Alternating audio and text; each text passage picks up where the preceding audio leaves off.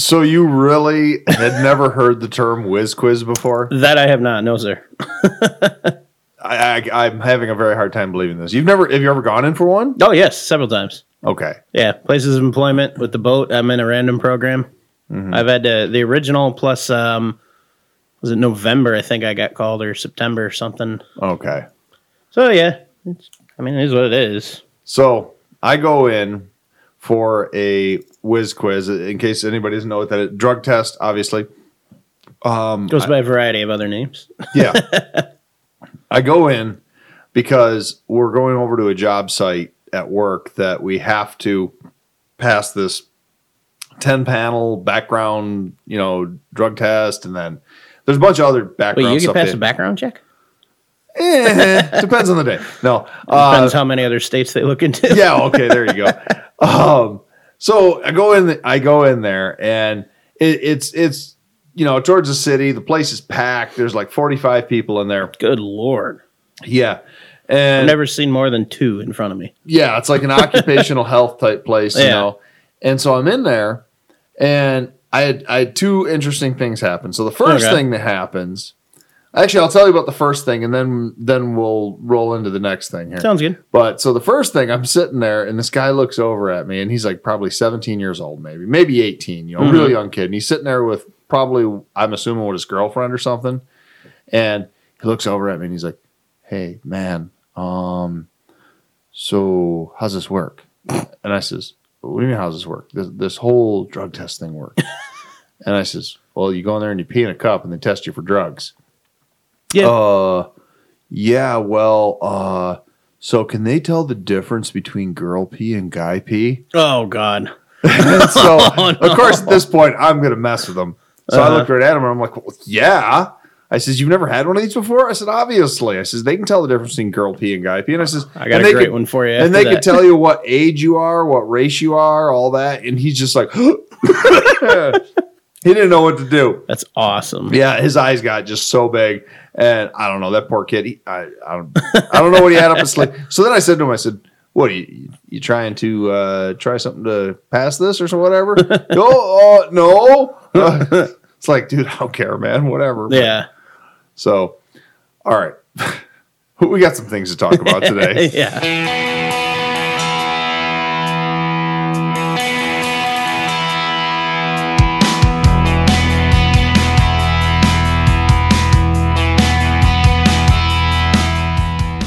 It's time to hit the trail, lock in those hubs, and throw it into low range. Because you are listening to Wheelin' with Keith and Johnny Orange, broadcasting from the Thin Line Off-Road Studio. They're here to talk about 4x4s, trucks, and everything to do with enjoying the great outdoors. Buckle up. Here's your hosts, Keith and Johnny Orange. So going on into that, all right. So, like I said, that kid was just, I don't know what happened with him. Mm-hmm. But, so I'm sitting there, same place, and I hear, "Keith," okay. Mm-hmm. I get up, and I start walking. I go and I walk right behind the door there, and the lady looks at me and she says, all right, follow me, Mr. Johnson. And I says, "Johnson?" No, I says, "My name's Keith Codette." And she goes, "No, I need Keith Johnson." And I says, "Oh, well, that's not me." So I turn around, and she opens the door, and we apparently have been talking loud enough that this other guy comes up. Mm-hmm. I'm obviously a very big white guy. This big black guy comes walking up, and she's like, "Keith Johnson's like," he's like, "Yeah," and he looks at me. He's like, "Hey, Keith, how's it going?" I'm like, "Hey, Keith," That's awesome. So I go and I sit down. So like 15 minutes later, finally the lady comes back out, and she's like, "Hey, Keith," and I said, "All right." So I get up. I walk up. It's a different lady, by the way. Nice. But because it's a real busy place. And yeah. I walk up and I get behind the door, and she says, "All right, Mr. Keith," I think it was Atherton or something like that. And I says, "No, Keith Codette." And she's like, "No." So I turn around, go back out the door. This time, young black guy. He's like, "Hey, Keith." I'm like, "How you doing, Keith?" That is awesome. Yeah. Finally, third time was the charm. They had the right Keith. So That's awesome. Did you confirm that time before you got up to walk in? Like, you mean Keith Codette this time, I right? did. Yeah, That's awesome. I'm kind of figuring. I mean, I'm surprised the universe didn't like collapse in on itself with 3 Keiths in the same room. Yeah. Did you ever watch the old show Lucifer? No. So I used to watch that. I only watched the first couple of seasons, but there was one where I just laughing hysterically because he said something along the lines of, "You can always trust so and so, but never trust a Keith." Nice. Okay, you had something you were going to say, John? Yeah. So a buddy of mine was a foreman on a job, and everybody had to do a drug test. Okay. Well, he got them all back and had to dismiss a significant number of employees. And then he calls one employee in and he says, just need to let you know you passed the drug test and congratulations, you're pregnant. Oh, yeah. And he said the guy got extremely red in the face. Says, I'll be right back. I have to make a phone call. He says, I know I'm fired, but I'll be right back.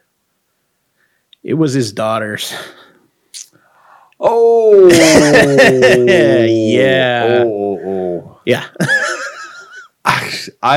I wasn't going to tell this story, but since we're right on it, years ago, I had a friend, and I'm not going to say a name here, but I had a friend. He had one of those names that could go either way, male, female name. He gets a call one day. Is this blah, blah, blah? Yes, it is. We need you to come into the office. We have to talk to you about some stuff. And it was doctor's office. He had just gone in for doctor's, like annual physical kind of thing. Yeah.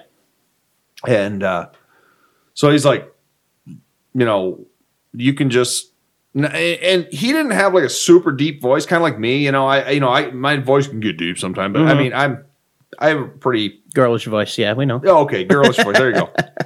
So he's talking to this person on the phone, and the person on the phone is like, no, we really need you to come in. And finally he says, I'm not coming. You need to tell me what you need to tell me right now. He goes, I have crappy insurance. You need to tell me right now, or I'm not making the appointment.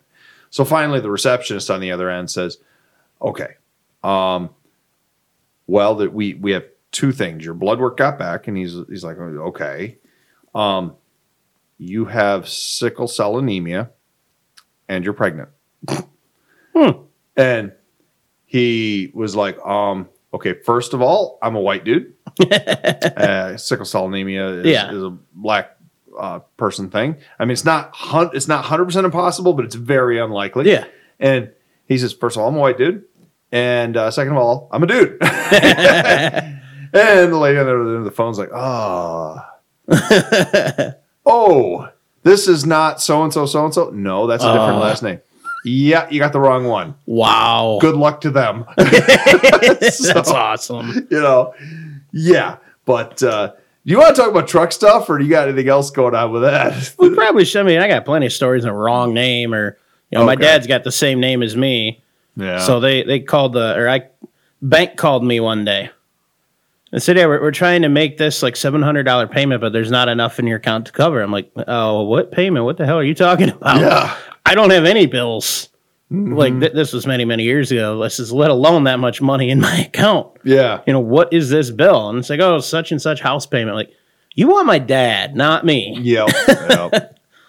I've never had that issue. As far as I know, I am the only Keith Codette in the entire world. So there's got to be more of you. I've Googled it. I've searched it. I've whatever. The last name's uncommon enough. The first name Keith is kind of dying off. So I'll have to look that up in here in a little bit. Well, in fact, the second guy that came in at the Whiz Quiz place, I think he was the first Keith I've ever met younger than me. Nice. So I don't know. I know a couple Keiths younger than you, actually. I gotcha. Well, okay. Yeah, so, anyways, so going on to truck stuff. We do have some things this week, and I'm going to roll this kind of into 4x4 talk. I was just say, I think we missed the news last week too, if I'm not mistaken. Or was that the episode before? Did you have something for the news? Just on Pegasus. Well, we can get into that. Yeah, or just do that. All right. Well, because last week I was dying, and we probably missed a whole bunch of things. I'm still getting over it. I'm hoping we can get through an entire episode without me dying. So we'll see. Well, you keep sipping on your apple juice there. Yeah. So transmission's back together finally. I felt good enough. I got out there and got it all cleaned and sealed up. let it set a couple extra days because it's cold, and RTV plus cold equals a lot of drying time. Okay. So I test shifted it. It shifts like a hot knife through butter. Okay. So now I just got to find a day where there's no snow now that I can get out there and put it back in. I haven't figured out how I'm going to get it. Oh, it's not in the truck yet. No, it's on the bench still. It's back together though. The trans is back together. Okay. So I had to clean up all the gasket sealing surfaces and put all that back together. And I never flushed the front or the rear half of the case out. So I got all the inside of the case from all the metal particulate. Well, I'm really wishing you the best on this. I know you've gotten a lot of flack on the whole, learn how to drive a from manual everybody. thing. So I've seen it. It's not that. I swear to God, it's not anything I did in that respect. When you burn up this third one, I'm going to make it a boat anchor. Okay. And you're going to be my first call, and we're going to talk after the episode because I keep forgetting to talk to you more about that NV4500. But that's what I'm going to do next. If this goes again, I'm tired of screwing with it. Okay, yeah. No, I get you. I'm getting really good at tearing it apart and putting it back together really fast. Dude, make a side business out of it. Start rebuilding AX-15s for other people if you can get down the science of it. Pretty much. I really don't even need the manual or anything anymore for it. Would you do it for somebody else now? I've talked to somebody in the past about it. I still don't think I would, just for any sort of liability reasons with it. What if somebody were to say to you, like, this is off-road only. This is my daily driver. If it were a friend, I'd probably do it.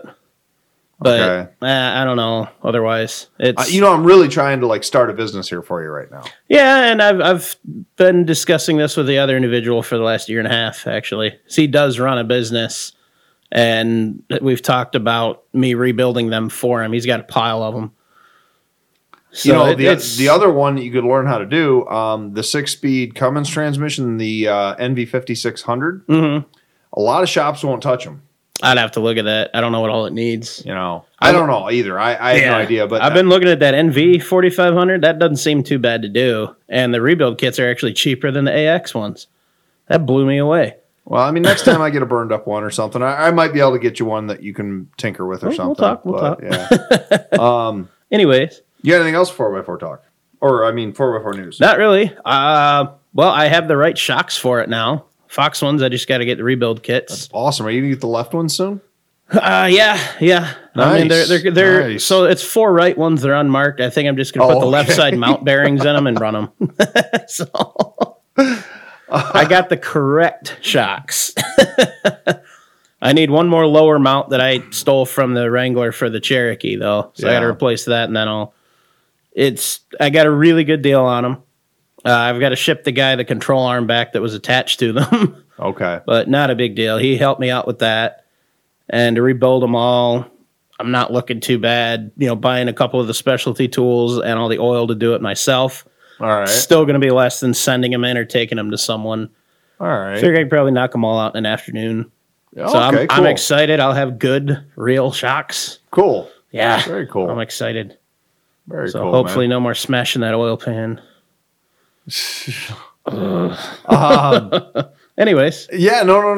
So I've seen you guys making some pretty cool progress on Facebook with Preston's truck. Yeah, I've actually had for as busy as I've been at work this week, I have had a very automotive heavy week. Nice. So first of all, Preston's Project Z71 is now street legal. Awesome. It is road legal, and it runs and drives great. We actually took it for a test drive through town. Nice.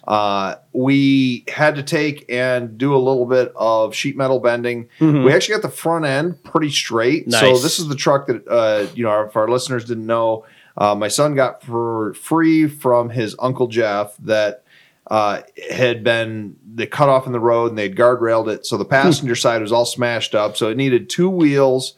It needed a headlight, a tail light to be street legal. And then the door and the fender and the rear fender needed to be straightened to some semblance so the tailgate would work and the front bumper wasn't dragging on the tire. Mm-hmm. So we actually, using a jack and using the Excursion and some leverage, we were able to get the front bumper probably within a 1/4 inch of factory. Oh, wow. Cool. Yeah. The fender, That's awesome. The fender's still crinkly, but it's straight enough that you can open the door. Onto it. It's fine. Yeah. I hate that stuff, but whatever. The rear bumper, same thing. We got it pulled. We posted some photos on 4x4 Talk and stuff, I think. And so it was a video in one of them. Yeah, video. Yeah. We used Project Excursion. Nice. We pulled the heck out of it, and we were able to. That was actually towards the tail end of the pulling and stuff. This is when I thought to video it, Yeah. But we ended up taking and getting, basically the rear end and the front end within all about an inch of where it was originally. Impressive. So it's still a little crinkled, but yeah, the tailgate works now. The tail light fits. The headlight fits. Nice. The door opens and closes on the passenger side. The truck, it works great. So awesome. Now the wheels that we got from you or from a buddy or whatever, I got a little bit of a complaint there, man. Okay, so you told me the one was off the rim for some reason. Yeah, that was the one that had a hole in it somewhere. Yeah, it had a hole I could put my fist through. Oh. That was not a fixable tire. No, he said one bad one. Yeah, that bad. Yeah, no exaggeration. But the other three, 2 out of the 3 had some of the worst rim leaks I have ever seen in my life. They leaked from the entire surface of the rim all the way around. Apologies on that. I can talk to them, but no, I mean, no worry. But I mean, they may have sat for a bit. It's probably what it was. I can't speak to it. I know they were sitting there for a while before, but hey, look it, man. I own a tire machine. We broke them down. We took a wire wheel to them. We put some bead sealer on them, and they're still holding air. So beautiful. Yeah, boom, it's done. And those ugly. So that you remember how they were chrome wheels? Yeah, I hate that. So we figured out, because they looked like they were permanent like that, but that was a cap over a decent-looking steel wheel. Nice. They're the oval style, like off-road style wheels. We pried the cap off the one. Preston loved the look of them. He cleaned them up. He's going to probably paint them black in the spring or something. Nice. They look like the off-road wheels. That's cool. So he was really happy with that. Sweet. We had thought about taking the 37s I had in the shop and putting them on Project C71, but we did some measurement, and there's no way they were going to fit. He could probably squeeze, without going to any sort of lift, maybe a 33 to a 35. Nice. So, he might do that. Yeah. Because the tires that we got from you are probably an inch smaller than what was already on it. Okay. So, he'd like to kind of do something a little bit with it. Yeah. But hey, the kid's got a run and driving Z71 that he currently has.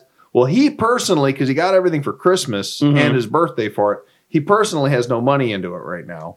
And he'll probably have less than a couple $100 in by the time he titles it and plates it. Sweet. And good chance it's going to need a new battery, because every time it sits for more than a week or so, the battery needs to be jumped. So just go fire it up every couple days for a bit. It'll be fine. I told him that right now. I said, just go out there every couple days, fire that thing up. That's what buddy's got to do with his diesel right now. He put new batteries in it last year, and it's already, if it sits a week, it's dead. Is what it is, man. Yeah. Is what it is. Yeah. But annoying problem, but did you have anything else in 4x4 news? You said we kind of skipped the 4x4 news section. Not really. No, not that I can think of.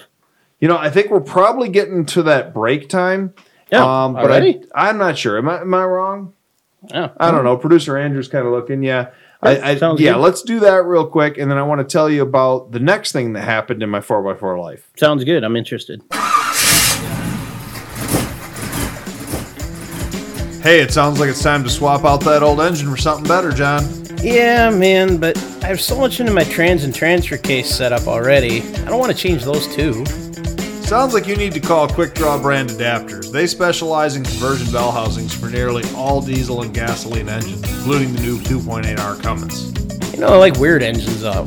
I want something different. Then you definitely need to visit QuickDrawBrand.com today. They have those hard-to-find parts. They also have used diesel engines available. You can call them at 513-446-9654. Cool, I'll do that. See what they have. Thanks. So that last week I was just dying. Of the plague. Plague, coronavirus, whatever. Did you catch Lyme disease and it canceled itself out? It is still hanging in there, but it's nowhere near as bad. Yeah, you sound all right tonight. Probably the very worst of it, which I thought the worst of it was about the time we were podcasting. No, it got worse. Oh, really? It got to the point where I couldn't talk, and then Saturday and Sunday, I could barely do anything. I still did stuff. I actually did Saturday was the day I worked on Project C71, but I was just, or no, it wasn't Saturday. It was Sunday. Never mind. Okay. But yeah, I was just about dead. So Sunday, I had planned on doing nothing. Slept in a little bit, got up, kind of milling around. I'm out laying on the couch. I'm playing on my phone a little bit. And let me back this up. You wouldn't know the hassle of this, but I'm going to admit something. Okay. Here. I don't know if this makes me a bad father or what. Uh-oh. So I come home from work Friday night. We're eating dinner, milling around, and I'm like, where's Preston? Stephanie's like, he's out of town. My 15-year-old son's out of town. Okay. Where is he? Oh, he's in Bay City. For how long? Oh, for the weekend. Well, why is he in Bay City? So she's like, oh, he's got that band thing or whatever, Band camp? Or I think she said drama thing or whatever, And I'm like, this person, she said, no. They all told you. I said, no, he told me about something that they might do. But the way he said it, I thought they were talking about the spring or summer. No. They're all swearing that they told me this. Now, mind you. You did have coronavirus, so. I've been, exactly. I've been living off of Sudafed and Mucinex for the last 2 weeks. Great combination. Yeah, so there's a possibility. I'm like, you're telling me this kid's out of town. I'm like, how'd he get there? Oh, he drove with friends. Well, where are they staying? At a hotel. Where'd he get the money for that? I don't know. I'm like, at this point, I'm like, you know what? I don't care. I'll see him when he gets home. I'll see him when he gets home. For all I know, he was in Vegas all weekend. It's possible. I have no idea. Sounds like fun. But never been. But here's things. Sunday morning, I text him and I'm like, "How's the trip going?" Yeah, it's going great. When you coming home? We're on our way home right now. Okay, cool. We're talking a little bit. So I'm chilling, laying on the couch. Text me. He's like, "What are you doing right now?" I'm like, just laying on the couch. He's like, "Well, are you home? So you're home?" Yeah. Should have said no. I'm at the shop in the truck. Yeah. So. Could you? I'm at Walmart. Could you go to the high school? You need to be picked up. No. Well, what's up? The band trailer. They have an enclosed trailer. The band trailer and truck. I meant to ask about that. Yeah. Is stuck. So I'm thinking, well, what do you need? And he's like, well, can you go help him? Okay, whatever. Apparently, because I'm a 4x4 guy. I get calls like that as well. So I feel like absolute death. I managed to put on actual clothes besides pajamas, go over there and find the father of one of the band students has got an F-150. It is buried to the hubs. And he's got the trailer hooked behind it in the lawn of the high school. And I'm like, what is going on here? Oh, well, we pulled up because we thought we could get closer, but this is really soft in here. Really? Yeah. And he's every bit of 200 feet from the nearest pavement. And I'm like, oh, man, this is not going to be good. Yeah. Now, fortunately, he had 3 or 4 toe straps that he had apparently left and bought. He told me he drove out of town, bought them, came back. It still wasn't enough to get there. Yeah. I had 2 with me. It still wasn't enough.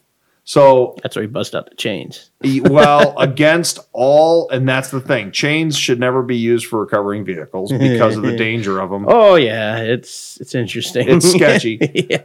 I happen to have a 30-foot chain for my job in the back of my truck or back of Project Excursion, so that got broken out, and that was just enough to reach. Nice.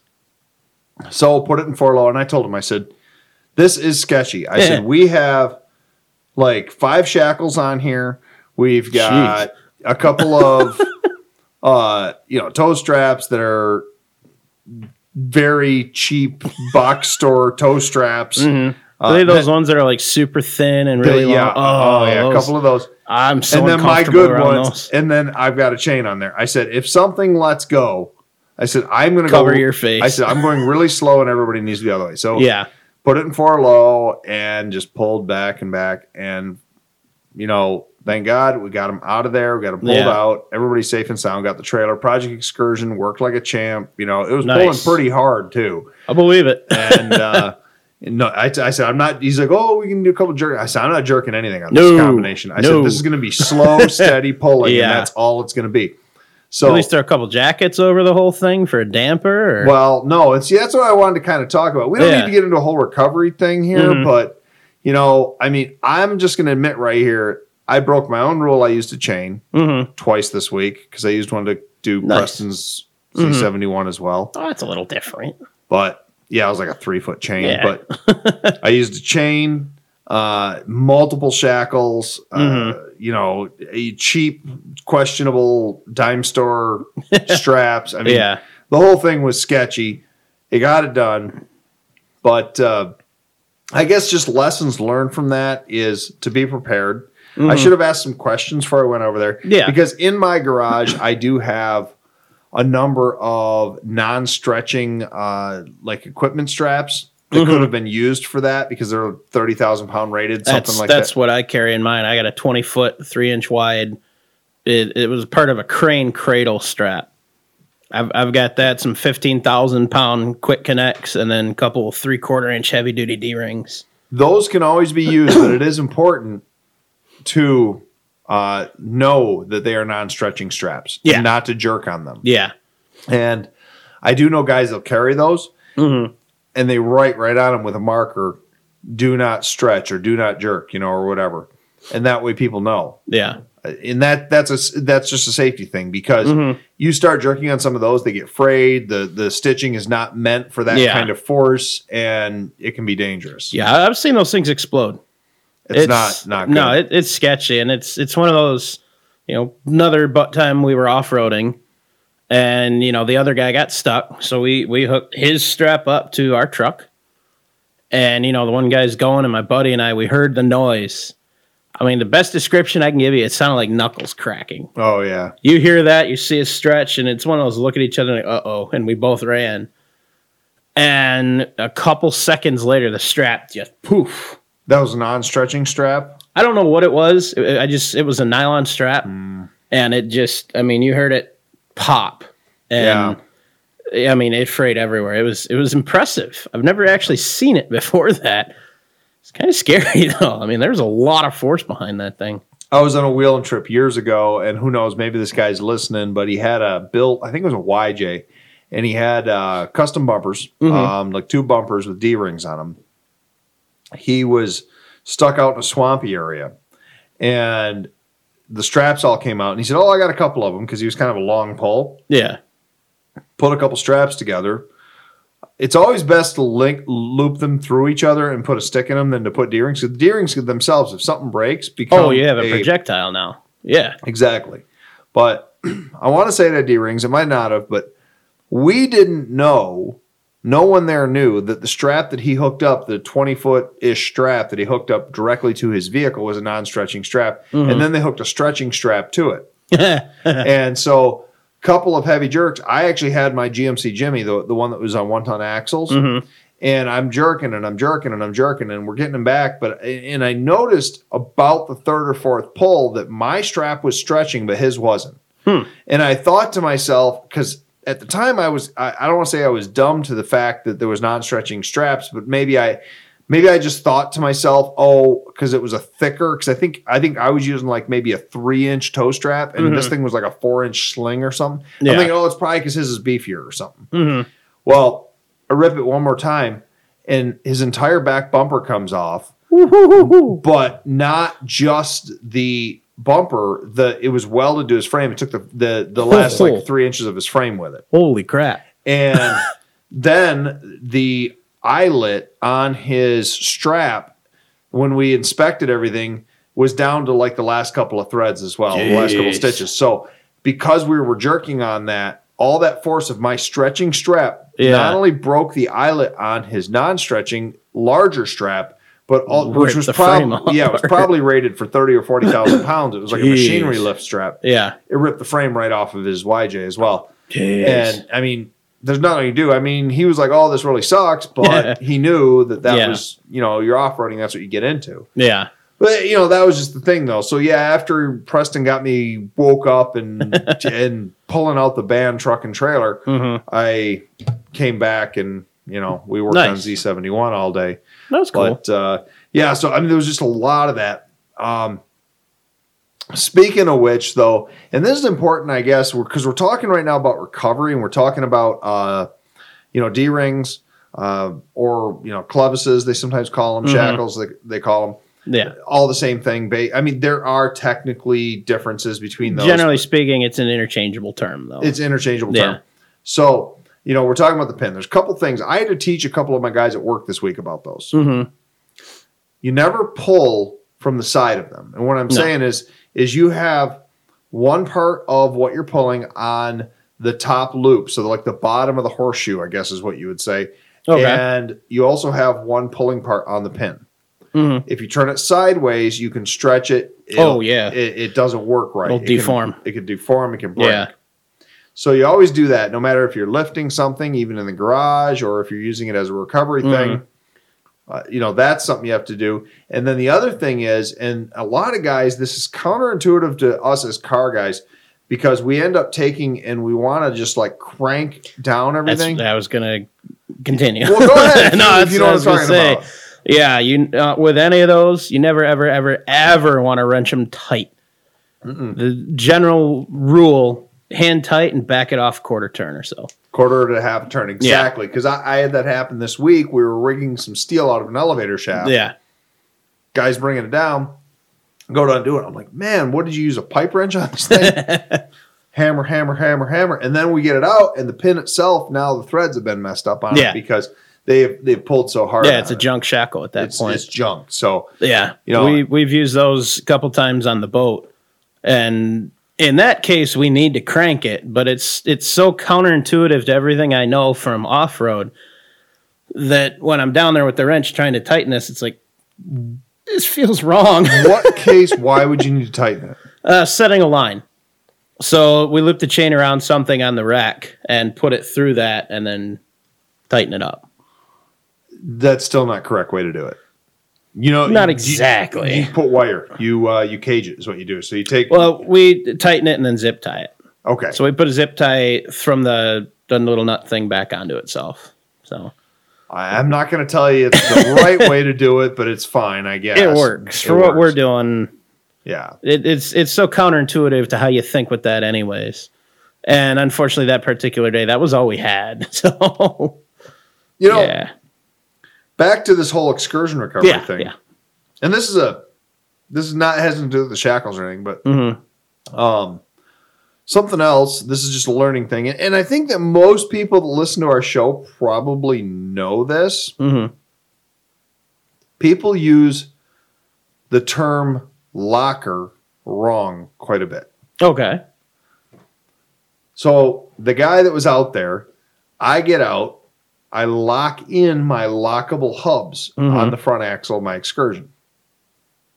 He says, "Oh, this is getting serious. You're engaging the locker." That's not engaging the locker. No. A locking hub is engaging the front axle. Yeah. So, and I've actually heard that over the years. I've heard people say, I've got lockers on it, or vehicles for sale. It's got front lockers. No, it does not have front lockers. It's got lockout hubs. Yeah. There's a difference. A locker is a device that sends power equally to both front wheels or to both rear wheels. It does not, if you've got the little switch, that's just a lockout hub. That does not mean that it's better for off-road. And there's only one per axle. It's just the design that you have. Yeah.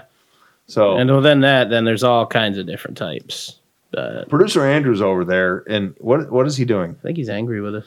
I don't know. He's up to something. He shook his head. Yes. So I know that we're kind of going all over the place a little bit today, but these experiences, and I know a lot of our listeners like these experiences, and you learn things from them, and you're always learning from different things, and you're helping to teach things. I think that it would be interesting with this episode to maybe give a couple of spoilers if any of our listeners want to chime in on a couple of future episodes. What do you think? Yeah, that works. I think we should probably take a little break, though, before we do that, because I'm Well, I mean, I've still got water, but I think that's probably why he's standing there. Okay, whatever. Well, I mean, we don't have to. We can just keep going, but we're going to risk pissing him off more. All right. And then he's just going to shut us off. Let's take a word from our sponsor, and then we'll come back. Sounds good. Spring. It means so many things. Birds, flowers, warmer temperatures, and let's not forget, bugs! Don't let pesky bugs take over your home. Call ABC Home and Commercial Services.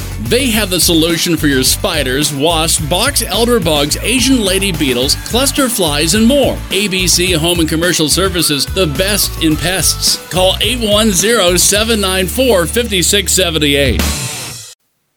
You gonna live? Yeah. I just choked on the water. Oh, okay. Choked on the water. So we've got this is episode 43. Okay, I'll take it. We didn't play on numbers on this one. I did think about there's a lot of interesting developments in four-wheel drive history and regular history that go through World War II. Mm-hmm. So 41, 42, 43, 45. And I figured we don't want to have like these. We're not like huge World War II buffs, so it's not like we wanted to do this whole. We already did the 41 for the Jeep. Yeah, that was good enough. 44. I was thinking. Hey, are we supposed to announce spoiler alert before we do this? Spoiler or is that alert? just for like TV and movies? Oh, it could be, or YouTube. I don't know. Yeah, I don't know. We're thinking about. If you care about that kind of thing, this is a spoiler alert just in case. We're thinking about talking about for the next episode Dana 44s. I like it. They are arguably one of the most popular off-road axles of all time. Yeah. I think more people have probably run Dana 44s than have even run Dana 60s. Yeah. Or, say, Toyota axles or Samurai axles or things like that. You know what? We should talk to our good buddy Lucas about his trials and tribulations with Dana 44s, maybe. If we can get him. I tried to get him to come to the museum the other day, so I don't know. We'll see. Huh. We'll see. It's a possibility. Yeah. And then, now I want to roll this kind of into museum minutes a little bit. Mm-hmm. We're still doing these This Day in Off-Road History posts, which we've mentioned on the last couple of podcasts have been just taking off. Yeah. Now, I wanted to play with the hashtags and see if it was the hashtags, because our most viral post yet was the 48 F1 Marmon Harrington post that talked about when the F-Series truck was introduced. Yeah. Well, that post there's still people commenting on that post and sharing it to this day. So, and there's very cool 50, 60,000 shares, views, something like that. It just keeps going. Well, we had another This Day in Off-Road History post a couple days ago. Was the anniversary of when Ford F-Series trucks became for the 10th year in the row, the best-selling vehicle in America. And so, that was pretty cool. And that was in 1992. We posted about that because that was the anniversary of that happening. And we used some of the same hashtags. Not all the same, though, but the same thing. Now, that post has not been as popular as the 48 F1 post, but it's still gotten way up there. Yeah. Which is telling me that either, there's just either one of those hashtags is like magical, or that when it comes down to I guess social media like Instagram and Facebook at least, because we are getting pretty big on Instagram with the museum now. Nice. That Ford F-Series people are, I don't know. Maybe they're more on those. I'm not sure. So we were kind of thinking, and you seem to like the idea of episode 48, which will be about a month from now, us doing a F-Series tribute episode. Yeah, I love that idea. And, so I'm thinking that gives us plenty of time. If we got listeners out there, like if we got a listener out there that's huge into the F-Series and maybe is a collector or something and wants to come onto the show, we'd like to talk to you. Yeah, get a hold of us on Facebook or email us something. Yeah, info@wheelinradio.com, I think is the email. Send us some contact information. We'll get a hold of you, kind of talk about it and go over some stuff. Or if you're like, hey, here's this really cool part about F-Series history that I think you guys need to talk about, that I want you to go on 4x4 Talk. Yes. Or one of reach out to us somehow. The last episode, you went over all of our social medias, the Twitter, the Instagram, everything. And I left that note sheet at home. That's all right, though. I'm gonna tell people, because we've had people reach out to us through all the social media platforms. It's easiest to reach out to us through Facebook. Yeah. Instagram, for whatever reason, we don't always get the notifications if you've commented or sent us a message. So send us a message through Facebook, or even just email us or call us, or whatever the case may be. Yeah. If you say, hey, I just really want to hear this about the F-Series truck, or this is a really cool part of the F-Series history, episode 48, you got a month till it comes out. Yes. And Please let us know. We might come up with some other, what else cool could we really do for the F-Series? I know you're not a big Ford guy. I drive an F-Series, but you got to respect that they have been like the best-selling truck for years. They've been around forever, and that's absolutely deserving of respect, regardless of what brand you are, loyalty. Exactly. It's a huge thing. I mean, they've been around forever. Like you said, they've got so many number one records, over the years. Yeah. And, it's impressive. Oh, you know what? And this is my ADD here, and we're not. Anyway, back to the Ford thing. Yeah, so get a hold of us. We're going to do that through one of those mediums. Let us know what you want to hear. If you've got any interesting facts, any bullet points, absolutely hit this. Let us know. Comment on YouTube. Or that, comment on YouTube. That's a good way. Comment on YouTube if you want to. If you are not seeing us on YouTube yet or follow us on YouTube, comment on there and say, hey, for episode 48, I really want you to do this. Boom, boom, boom. Speaking of things kind of getting back to us, I'm calling around trying to get some parts. Project Excursion. Did I talk about the pulley on the last episode? No, I don't think so. So there's something else that happened. This must have been the last week. Yeah. I'm driving home. Everything's normal. Pull in. This would have been. Maybe you did. Went to go get oil changes. I don't remember. I'm not going to extrapolate it too much. Yeah, just tell it again. Well, yeah, I went to go get an oil change on Excursion and on Tracker. Stephanie Chevy Tractor. I was just say, did you just call it by the proper name? I know, bad, huh? And we went to go leave, and she fires up her vehicle. We go down to local oil change shop, which there's a double connection there, actually. But they charge less than I could do it myself for. And the guys that work there are like straight up gearheads, and they're friends of mine. And this is a side note. Remember how I told you on the last episode that I had been invited to join a car club? Yeah, that was invitation only. That's actually the guys at the oil change place. Nice. They're involved with that car club. Nice. I did go to the meeting. They all came down to the museum that evening. Oh, cool. And they really like what we're doing. They love what they're doing. They've invited me to be part of. I still don't want to name the name in case, whatever. That'll come in a future episode. But I believe I'm going to be part of that car club now. They keep asking me to be involved in other things and whatnot. So, but anyways, mainly these two guys who run the local chapter of that car club run this oil change shop. And so I'm down there. So we went to go leave. Fire up Project Excursion. I'm like, I had no power steering, no brakes. What the heck's going on? I pop the hood, belts off. I'm like, what's going on here? Interesting. And I look over, and the wheel on the tensioner pulley is missing. And I had this problem with my old Excursion where I couldn't even get the pulley. But I'm like, well, yeah, because it was like back ordered or whatever, and also because of the Ford International split. Ford dealers couldn't get it. And they even said maybe go to an international place, although it was a Ford only part, or I don't know. But anyway, so I go down to a local big box store that you may or may not used to work for, and they're like, well, we can't get the pulley. They haven't been available for 5 years, whatever, blah, blah, blah. And I'm like, They're like, we can sell you the entire tensioner setup, but it's like 5 times the money. That's what most places do. It drives me nuts. Yeah. So I call local auto parts store, Bracket Auto Parts. I mentioned the local CarQuest kind of. I think they were CarQuest. I think they're owned by Advance now. But I call up. I know the owner of the place, and I call him up, and I'm like, "Hey, Matt," I'm like, I need this pulley. Can you get it? And he's like, "Hey, it's back ordered nationwide, or it's not available." He's like, "I can get the tensioner for you. You have to go to a different store." Blah blah blah. He goes, "But hey, I wanted to tell you that international episode you guys did, which we actually shouted out to him because he drives that really clean one. Nice. And remember, that was one of our most popular episodes. Yeah. He goes, yeah, that was a really cool episode. You guys covered a lot of information. That was really neat.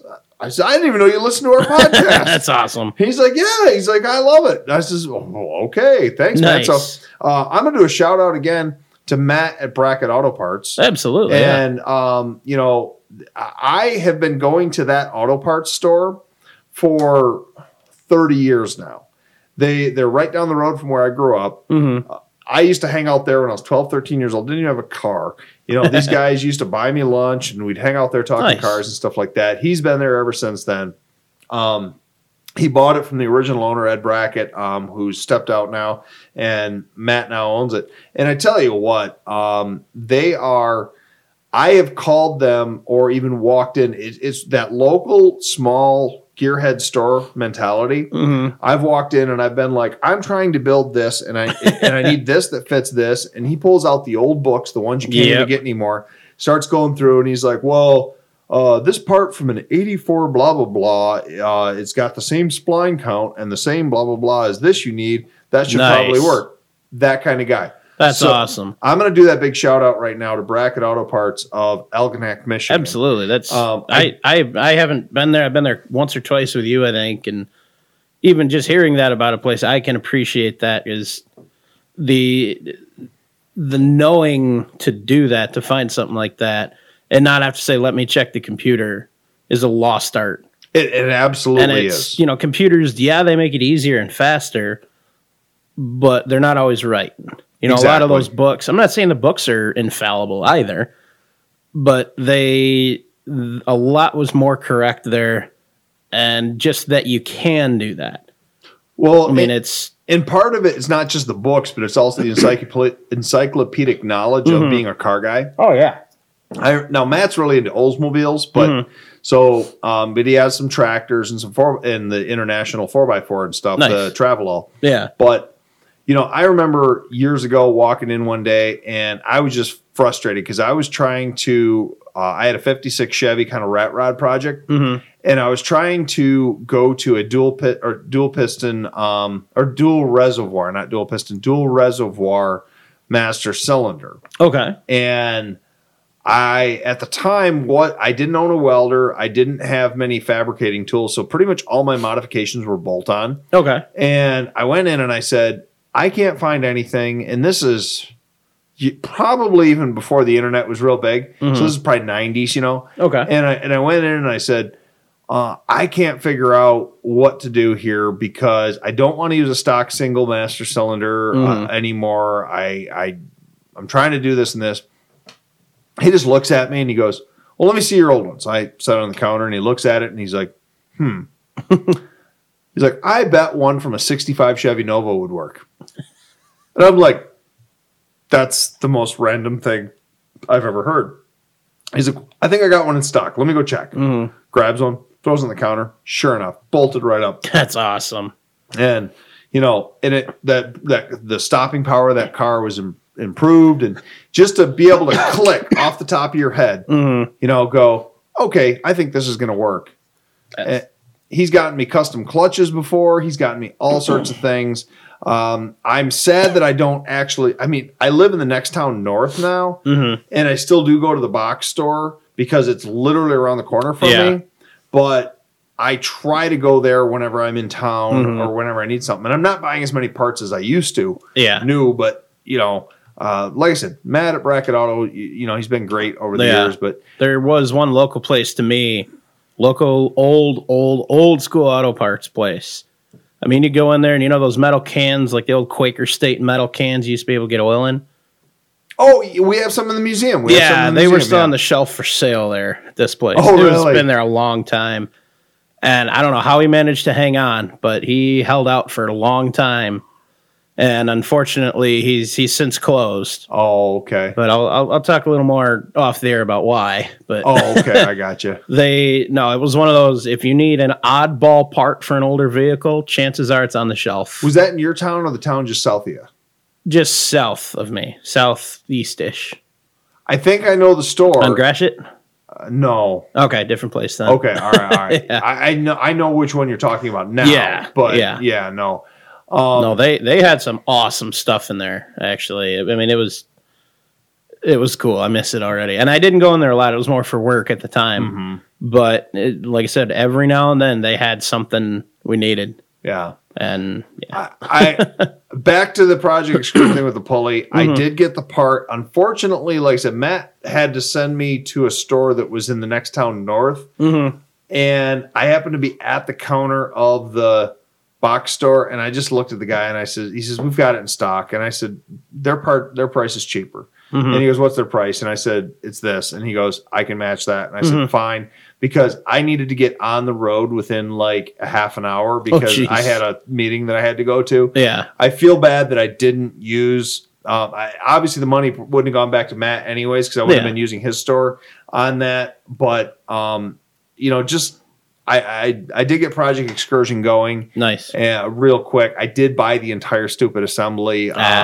When I pulled Sometimes it off, you got to do what you got to do, though. Yeah, it's got two pulleys on it. The other pulley did feel a little gritty, so hopefully that's it. Usually and unfortunately with that kind of stuff, if one's gone, the other's not far behind anyways. Well, I was hoping too when I got home, and I could have returned the other part, but when I got home, when it happened on the old Excursion, I discovered that the idler pulley, if you pulled it off the bracket from a Cummins diesel engine, even though it's like half an inch smaller in diameter, bolts on and worked. Oh, I believe it. And I had a bunch of old Cummins parts in the barn, but unfortunately, all the pulleys were gone. Gotcha. So I That's one thing I hoard pulleys. Yeah. I have a big stack of they're bad bearings in them. You can get the bearings for like $10 or less. And 2 sockets, you can pop it out and pop it in. I mean, it's really easy. You might have been able to fix this one. We were, Stephanie and I were questioning it because we go, well, how come it didn't happen? Like on the way home or something, I didn't notice this. I found my pulley flung off of Project Excursion about 15 feet away from it in the snow in our driveway. It had come off as I pulled in from work the previous night. I had that going to work one day. I get halfway to work. And check engine light comes on. I'm like, what the hell? I look at my temp gauge is just pegged. It was about 3/4 of the way to work. It's like, well, I'm this close to work. At this point, it's not going to be any difference to go home or stop it here or just get there. And once I get there, 1, I'm at work, and 2, work at an auto place. Well, I'll get it fixed before I go home. Well, there you go. And we get there. Well, I get there, and I park it, and I go and punch in. Says, I got to take a quick look at my truck. It overheated, and I noticed the battery just dropped. Oh, and I watched it climbing down, and it was harder than heck to steer that thing. And pulling the lot, pop the hood, look under. My belt's all tangled up and knotted up around the fan pulley, and it was the tensioner pulley seized up through the belt, and it ate it. And I ended up what was it? We needed a tensioner pulley, the idler pulley, and the belt. So the idler just had probably 3/8 of an inch of movement. I don't know how it was still attached. And the next day, go back. Something happened, on my way to work again. Started seeing it overheating a bit. Get there, park, and immediately see coolant just pouring out. Something happened when the belt wrapped around it. It must have slipped under the water pump. Okay. So I had to have the water pump done the next day. Oh, jeez. But thankfully, it all happened when I was just about to work both days in a row. So that sucked. But what better place to have it happen than behind a repair shop? True. I want to finish this out on one more, because I know we're getting close to that time, but I want to finish this out on one more quick story. Yep. And this actually goes back to Matt at Bracket Auto again, believe it or not. So I was driving that old 56 Chevy, which, by the way, I sold that car about 6 years ago. To a gentleman in Canada, and I think I may want to try to track it down, see if I can purchase it back someday. Is that the one that we drove up from Ohio the one weekend? It was on one of our dive trips at the quarry. Yes, the old red 56 Chevy. I remember driving back with you in that weekend. I think of the hundreds of cars and trucks I've owned, I would like to get that car back some days. Nice. There's a red 56 Chevy 210 with a white vinyl interior. Nice. But it was kind of an old rat rod. I put over 200,000 miles on it. Well, anyways, I was driving it in college. I had it since high school all the way through a few years ago. And I'm driving it on my way to college one day, and just like you kind of described, now with me, I didn't have power steering or power brakes on this thing. Yeah. But I happened to look down at my gauges, and I'm not charging, and the car's getting hot. I said, what the heck's going on? So I pull over. Well, that car, when I bought it, still had the original 12-volt generator, not alternator. It had a generator on it. Well, the generator had seized up, and the belt had thrown off. Now, I immediately figured that out. I'm like, well, I can't put a belt on it because it's a generator. So, trailside repair, although it was on the side of the freeway, pulled my boot lace out, tied it as tight as I could. Nice. Around the lower harmonic balancer pulley and then the water pump. The water pump pulley. Yep. And drove it, and it held out until halfway on my way home after school that day. It did go on the way home, but so I went down, so that was my trailside repair with this boot lace on there. But I went down to Bracket Auto Parts, and I said to Matt, I need a generator for this thing. And he says, you don't want to put another generator. He says, the car's not all original. It's like a rat rod, He goes, just put an alternator on it. And I says, well, all right. Now, I was this young kid. I was 19, 20 at the time. And I May 18, 17, 18, because I graduated high school in 17. I was probably like 18. He goes, you're going to want to just throw a one-wire GM alternator on there. And I said, well, what's a one-wire? He said, well, it's just one-wire hookup. He took the time to come out, show me on my car, like how to hook it up. He sold me dirt cheap some like brackets that he had like on the shelf there that had been collecting dust or whatever. He had me going by the end of the day, showed me everything to do, went home in my driveway a couple blocks away, put it all together. That's just not the kind of service you get at a big box store. Not too many, no. Unfortunately, a lot of those guys don't know much beyond the computer. Exactly. I'll admit I worked with a lot of them. And it's no offense to them. That's unfortunately the way a lot of people are. Well, even there, he showed me he's like, you got a voltage regulator on here. You got to remove that, and you need to wire around. You need to plug into this wire to go to the alternator. And I was able to do that with a number of people with my experiences with Jeeps. Exactly. Obviously, predominantly in that, but unfortunately, there's just so few people that know anymore. It's sad to see it happening that way. Yeah. And unfortunately, we're left to our own stuff. Anything I need anymore, I have to go in with a part number. That's mostly because, I Frankenstein everything, but it's easier than saying, I've got this, I need this to fit this. Before you give us our traditional sign off, then I would like to say that your small town auto parts guys and girls in some cases are national treasures. Absolutely. And if you don't give them your business, you're going to lose these national treasures. Yeah, I don't think there's any near me anymore, unfortunately. It's all big box places. So keep that in mind. That person behind the counter, and a lot of these places price match as best as they can and things like that. But even if they don't do that, you're going to get a better quality of service than you will at a big box place. Because they have the knowledge, they have the experience. Pay the extra couple bucks. Yeah. If it is an extra couple bucks. Yeah, it's worth it. It's worth it. It's truly worth it. And even if it's not, try to buy the things there that you can buy, your oil, your antifreeze, whatever. Yeah. So there's too many of those going out, and it's sad. Producer Andrew's been looking at us for like 15 minutes. Mr. Orange. I see that one too. Thanks for listening, and have a good one, everybody.